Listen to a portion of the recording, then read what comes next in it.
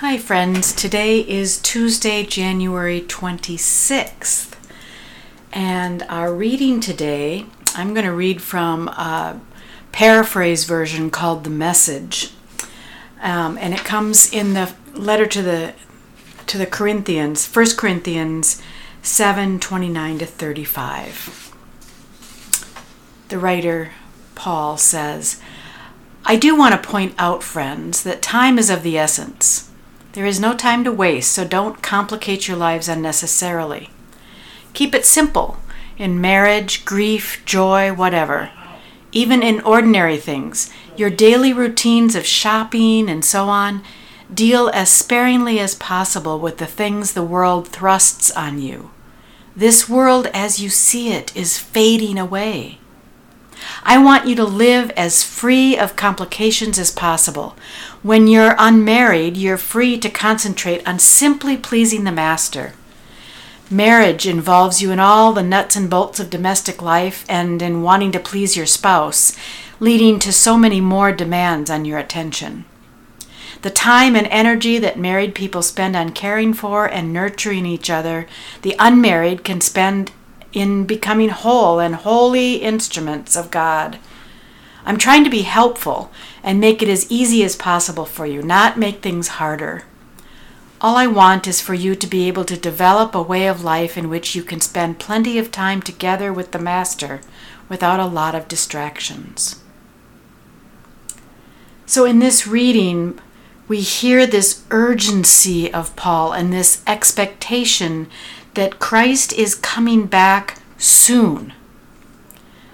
For those of you who are unfamiliar with the way that Peterson does this in this,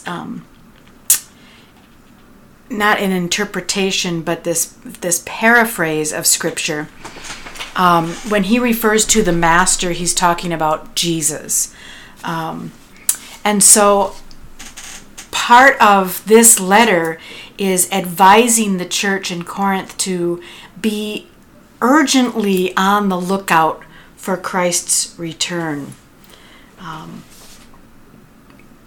We, of course, for us, this has lost some of its urgency in some ways after all these millennia.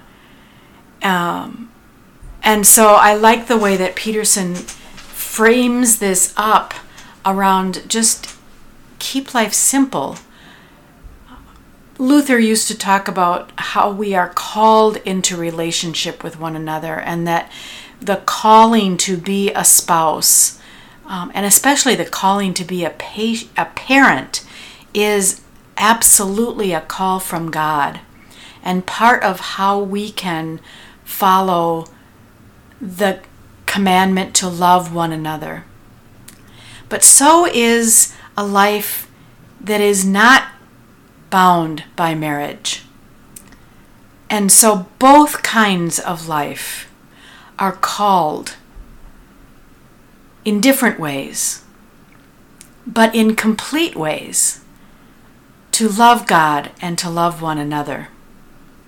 And we are still